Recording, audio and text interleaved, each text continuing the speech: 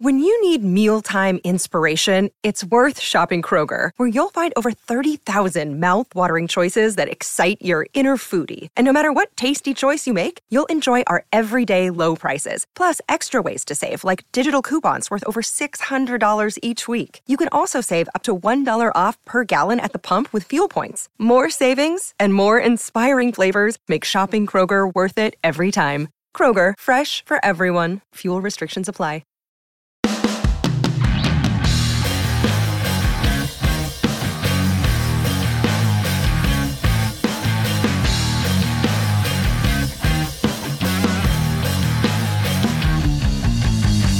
We did it, folks. We made it through another off season. Next time you hear from me, I'm going to be in Bradenton, Florida for Pittsburgh Pirates spring training baseball. Until then, we got one more off season episode to knock out, so let's do it. Good morning and welcome to the Pirates podcast, to be named later, here on the DK Pittsburgh Sports Podcasting Network. My name is Alex Stumpf. Look, this team is different going into 2023. And that's why I want to list 3 reasons why you should be optimistic about this team. Because you could think, you know what, maybe the worst of the growing pains is behind this team. They're going to get better. See a commitment, saw some things that you liked, would like to see more players, take that step forward. Like, this is I'm more optimistic about this team. I'm also going to give you 3 reasons for pessimism, because this is a team that has lost 201 games the last 2 years. That can't be glossed over. Maybe you feel a little of both, of like, yeah, they'll be better, maybe not, Brewer Cardinal better, but better in general. That's generally where I fall on this. Cards on the table. I think this team takes a step forward in 2023, but not a big enough step that everyone's like, okay, rebuild's done. This team's a competitor now. But I want to just take a look at 3 reasons. Optimism, pessimism. We're going to start with optimism here. And the number 1 is this is a much better roster. Last year, first base going into the year, it was Yoshi Tsutsugo, who had been DFA'd twice the year before, had a 6-week run with the Pirates, and I'll be honest, check the stats. He was only good about the first month of that, and then he really fell off. Big wild card. It's like, okay, it's him, and if it's not him, it's probably Michael Chavis. And boy, oh boy, did they get bit at first base last year. Historically bad production out of it. So what do they do this winter? They get Ji-Man Choi. They don't stop. They get Carlos Santana as well. Those are 2 legitimate first basemen. There is a legitimate insurance plan there. One of them's going to have to DH, probably. But you know who else is in that DH mix and in that outfield mix? Andrew McCutchen. No, he's not the MVP Andrew McCutchen anymore, but he's still a good ball player. Rotation. Last year, Bryce Wilson, Zach Thompson, 2 guys who would get DFA'd were part of that opening 5-man rotation. In their place now is Vince Velasquez, yes, a wild card in all of this. And Rich Hill, a veteran, maybe not the highest ceiling, but 2 guys that you look at, you're like, those are 2 guys, you're going to get some starts out of them. You're going to get some quality starts here. And even if something happens where they get hurt or they don't pan out, you know who you have to fall back on? A Johan Oviedo, a Mike Burrows, a Quinn Priester, a Luis Ortiz. This roster is better. There is no other way to shape it than that. It is better than what we saw going into 2022. And I think you can really see that based on the number of people opening day 2022 that are no longer with the team. There's been a lot of roster transformation. And the difference is last year there was a lot of roster turnover, but who they brought in were a lot of wild cards, cast-offs from other teams. Guys are like, well, maybe he could be a 5th starter. Not saying that there were some wild cards on this team, but it's a lot more prospects who are considered once either top 100 or rank in the top 10 for the organization, or they're, sound veterans that you kind of feel like what you're going to get production-wise out of them. Maybe it's not the greatest production in the world, but it's quality. It's something that last year first base, I cannot stress enough how much of that was a black hole. And whenever I talked to Ben Cherington, in November, he's like, we got to solve first base. And I could probably count on one hand how many times he's used a word like solve. Instead of like, we got an opportunity, to get better at first base. We got to get, and like just acknowledging, no, we can't go into next year without real options at first base. And they did. And they added to the rotation. Something else they wanted to do. They added into the outfield mix, to the DH mix, to the bullpen. There's just a lot of smaller, good quality moves that shore up the roster. It lends itself that whenever these young players do come up, it's going to just strengthen even more. And that's my second point, the young players. Who is coming up in 2023? I hesitate to include Luis Ortiz on this list because I think we all got the nice sneak preview teaser, like what is he going to bring to this Pirates team? I don't think he makes the opening day roster, but he's going to come up at some point. And even if he is more of a two-pitch starter than somebody who has that real traditional third, there's a lot to like. You don't see starters pumping high 90s in the sixth inning that often. Like, that's a very low percentile of guys who can do that. He has starter stuff. Mike Burrows, if you've been reading along the last couple years, I'm really high on this guy. I think he's going to be a major league starter. He's got a wicked curveball that has so much spin and drop. He's got a changeup that he has developed very well, and it's something that he's throwing even to right-handers right now. Fastball, he can locate it in the upper quadrants of the zone. I like him. Quinn Priester, do you need an introduction for him? How about someone else you don't need an introduction for? Endy Rodriguez. Arguably the number one prospect in this organization right now. He won't be on this team in opening day. Neither will Henry Davis. But they're going to come up. And whenever they do get that opportunity, boy, they're going to get going. There's a lot of work behind the scenes to make sure that these rookies have better footwork, better ready to, a better understanding of what they need to do whenever they get up to the majors. It's all interesting. And there's one caveat with all of this. It's, when do these guys come up? Because I think we all know there's a Super 2 elephant in the room. And until we see the Pirates earnestly call someone up before that Super 2 deadline, not that there's a firm deadline, but what it's expected to be, we can't really expect any of these guys till June. So it does lend itself to, okay, you're running with 1/3 of the year plus, 40 or so percent of this year without arguably the best 26 players on your roster. That can't be good. But whenever we get past that, whenever it's in June or July and most of these guys are up, I think you're going to see a different ball club. I think you're going to see a better performing ball club after the All-Star break than before, which, when was the last time we could say that about the Pirates? Because you know what is also after the All-Star break? The trade deadline. And we have seen time and time again that team just drop off in August because they lost to Quintana and Adam Frazier, of Richard Rodriguez, whoever it is. Like, it just drops off. They don't have to worry about that this year. I think this roster is going to be better and play better in the second half of this year because of the kids that will come up. The third is one guy, Bryan Reynolds. He's still a Pirate. And it's something that the organization said pretty early on. Hey, we're not going to trade him. We're a better club in 2023 with him, and they are. They are a better club in 2023 with Bryan Reynolds than without him. I don't know what happens in the long term here. I don't know if he is traded this deadline, this offseason, whatever the case may be. I don't know if he's going to play out his option. If a long-term extension could come together, it's sure, we're not going to go down that road at this moment. But it's what is his future with this club? We don't know.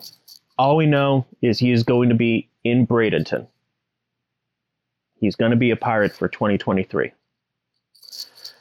The club is better having that type of guy in there. And I think we all kind of forgot that last year he started off a little slow. He had that slump at the beginning of the year. Like a full year of the better, what we saw 2021, Bryan Reynolds, that's the best player on this team if that's the case. That's one of the best outfielders in baseball if that's the case. And this team needs elite impact players. And we could go through the roster. There are some guys who I think can be those impact players. Healthy Hayes, where even if he's an average hitter with that elite defense, he's an impact player. Oneil Cruz, potential impact player. Mitch Keller, Roansy Contreras, David Bednar, all of them can make a real impact and be some of the best in the division at their positions. Now, they're really good. It's a deeper roster, like I said, but Bryan Reynolds, if he plays to his ability, this team is a whole lot better in 2023 because of it. We're going to take a break. That's enough good feelings. Whenever we come back, let's lower those expectations a little bit.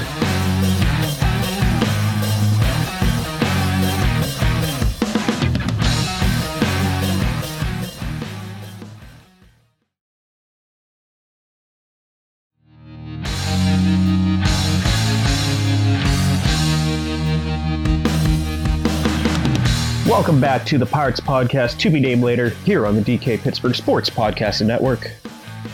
All right, we went through 3 reasons for optimism. Now you can tell by the shift in the tone of my voice, we're going to pessimism.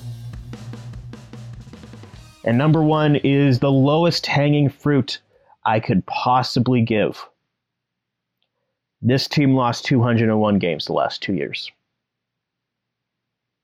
2 100-loss seasons.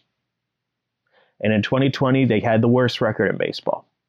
And I don't know how much you can really count the sins of that 2020 team anymore, because hardly anyone is still here after that year. But we look at this roster, and there's still a lot of ground to be made up for them to even get close to competing. I mentioned first base, -3 WAR last year. If Santana and Choi each produce about 1 WAR or so, that's great. No, not great, but that's a reasonable expectation.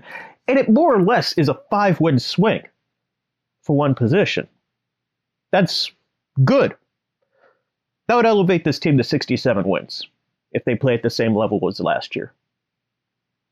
That's still not a good ball club. And yeah, we could look at some other areas like, hey, Oneil Cruz could take a step forward. Hayes, Castro, who they brought in the rotation. But whenever you add that all up, isn't enough to get 20 wins. They need to improve by 20 wins to have a winning season. And not saying winning seasons are the goal, but I think that's whatever you have 4 in like 30 years, that kind of becomes that's an outlier. That's a really good year for this Pittsburgh ball club. When does that happen? I don't see this team being that improved that they're going to make such a huge leap that they are competitive, or maybe even that good. Because if this team improves 10 wins, which is a lot, that's still a 90-loss team. My prediction I've thrown out a couple times is 75 and 87. That's a 13-win improvement. That, in most circumstances, that's a really good year. I think most people in Pittsburgh at this point would take a 13-win improvement with this club, but that team is still, at best, 3rd place in a really weak division and not even close to competitive. And that's also ignoring that, hey, they lost 100 games the last 2 years. You don't do that by accident. That is based on the roster. And yeah, it's improved, but has it improved that much? I think even the most pessimistic people would say this team is not built the same way they have been the last 2 years. But, and then but blank. However you want to fill that sentence out. You could do it yourself there, but blank. And it's like, well, that's why they're not going to be that good. Second is the bullpen. Part of this team that I look at, and if things click, it could be a good unit. But if it doesn't, things get ugly. Because we saw what happened last year whenever some of these guys got hurt. Whenever you stack Bednar and a Holderman and a Yuri De Los Santos injury on top of one another. And there are so many waiver claims in that bullpen because there was no one in AAA to fall back on. There are so many, okay, we're giving the ball to Eric Stout in the 7th inning. Let's see if this works out. Like that could at least be erased a little bit. But Bednar's been hurt for a decent chunk each season the last 2 years. Holderman was hurt in his first year as a reliever. De Los Santos got hurt. Everyone besides basically Chase DeYoung, and Will Crowe. DeYoung had a short IL stint, Crowe had a short IL stint, but basically everybody else spent time hurt. And DeYoung and Crowe, two guys who showed some really good stuff in middle relief, and not really that much whenever they got into the 9th inning role because of those injuries. So do they have the depth? Because if everyone is healthy, yeah, sure, this is a pretty good bullpen, I think. I think Bednar, we saw him. He was an all-star last year. And not only was he an all-star, he was arguably one of the best relievers in baseball until that back started acting cranky in Tampa Bay. Holderman. Boy, there were a lot of people excited about Holderman in this organization. Like coaches, players, like they were like, this guy is going to be really good. And yeah, he has some stuff and approach that can make him a really good pitcher. Setup man even. But he was hurt. What happens if they go down at the same time? Or if even really either one of them goes down? Do you feel confident enough to go to Moreta? To Selby? I really like Selby. But I wouldn't want to throw him into an 8th inning role, coming out of the minor leagues. There's some really big question marks with the health of this bullpen. And if they're not healthy, I don't know how good they can be. This team does not have a lot of depth in the bullpen at this moment. And it's unrealistic to expect 7 or 8 relievers that, seven of them are always going to be healthy. You just can't expect that. So what happens, whatever that happens? The third is, just baseball itself. There's probably a better way of phrasing this, but just baseball itself. The way that the structure of service time makes it advantageous for the Pirates to keep an Endy Rodriguez, a Henry Davis, a Quinn Priest, or a Mike Burrows, a Luis Ortiz in the minor leagues to start the year because, yeah, they could still develop down there for a bit. And if they do, well, we gain another year of control down the road. All of a sudden, you're not playing with the best team you possibly can for a good chunk of the season. And we could add more to it's baseball. Like, we can talk about the finances and, the overarching guy that a lot of people like to complain about.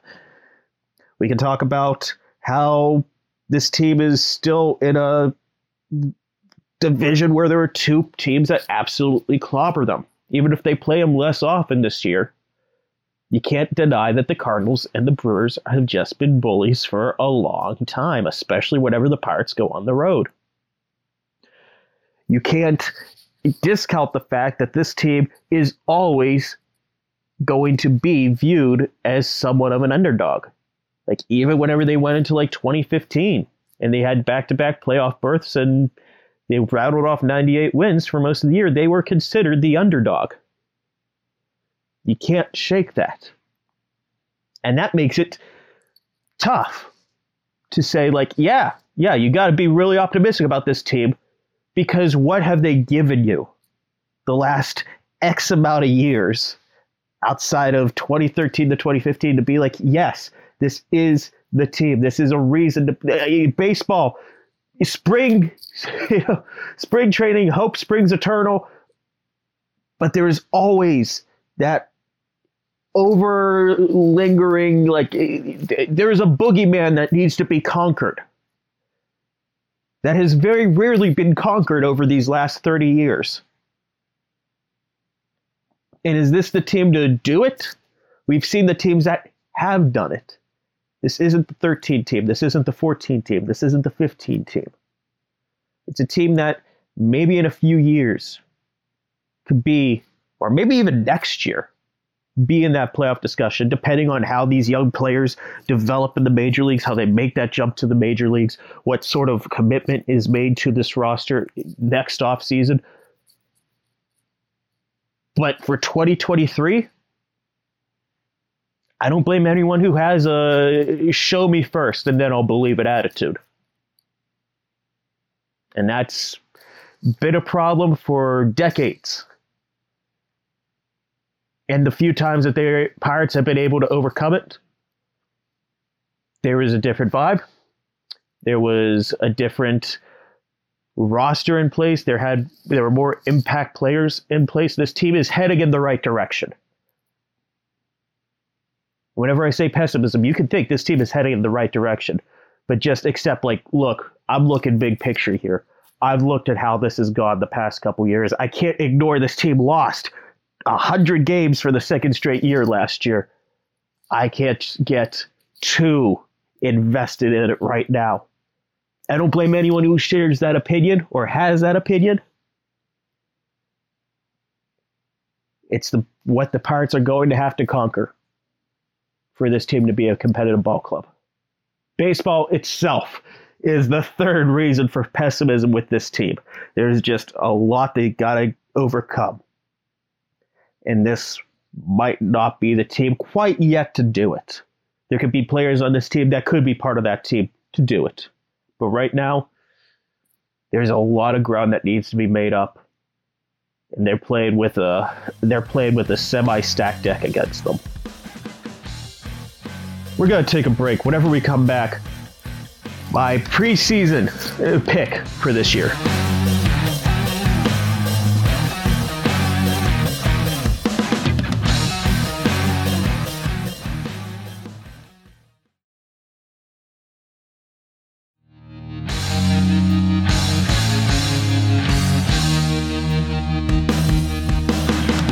I guess I should have qualified pick for this year as in World Series. I'm saving that for whenever the season starts, right before then.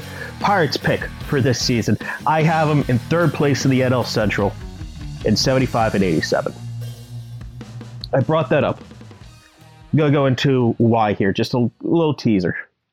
I see more production out of first base. I see Cruz, Contreras, those type of players, Castro, taking a step forward.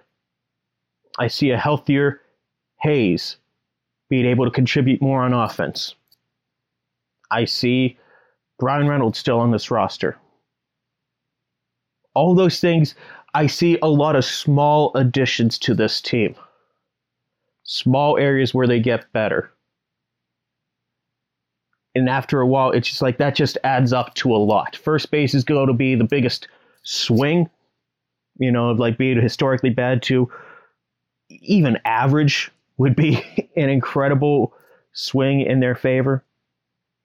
That they never have to go to Josh Van Meter after he doesn't touch first base and be like, well, go out there again, I guess. We have no one else left. There's improvement there.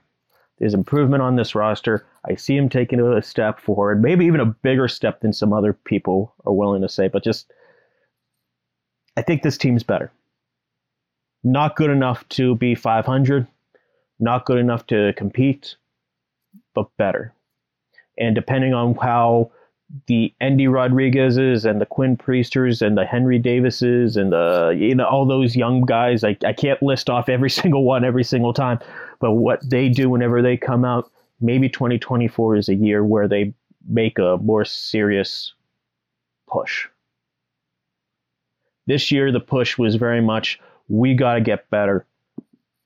Next year, the push has to be, we got to be great. That's the biggest toughest jump in professional sports. Going from bad to okay, is the same technically distance-wise as it is from being okay to great. But oh my goodness, is it so much harder to go from okay to great. I see this team making this jump from bad to okay, which is still a big part of the battle. Thank you so much for listening to the Pirates Podcast, to be named later. If you haven't already, please subscribe to our channel. Get all the great shows that you love. We're all here. Wherever you find fine podcasts, we're there as well. Thank you so much for watching or listening. Am I really going to end this episode on a mistake? Yes, I am. We'll talk again next week.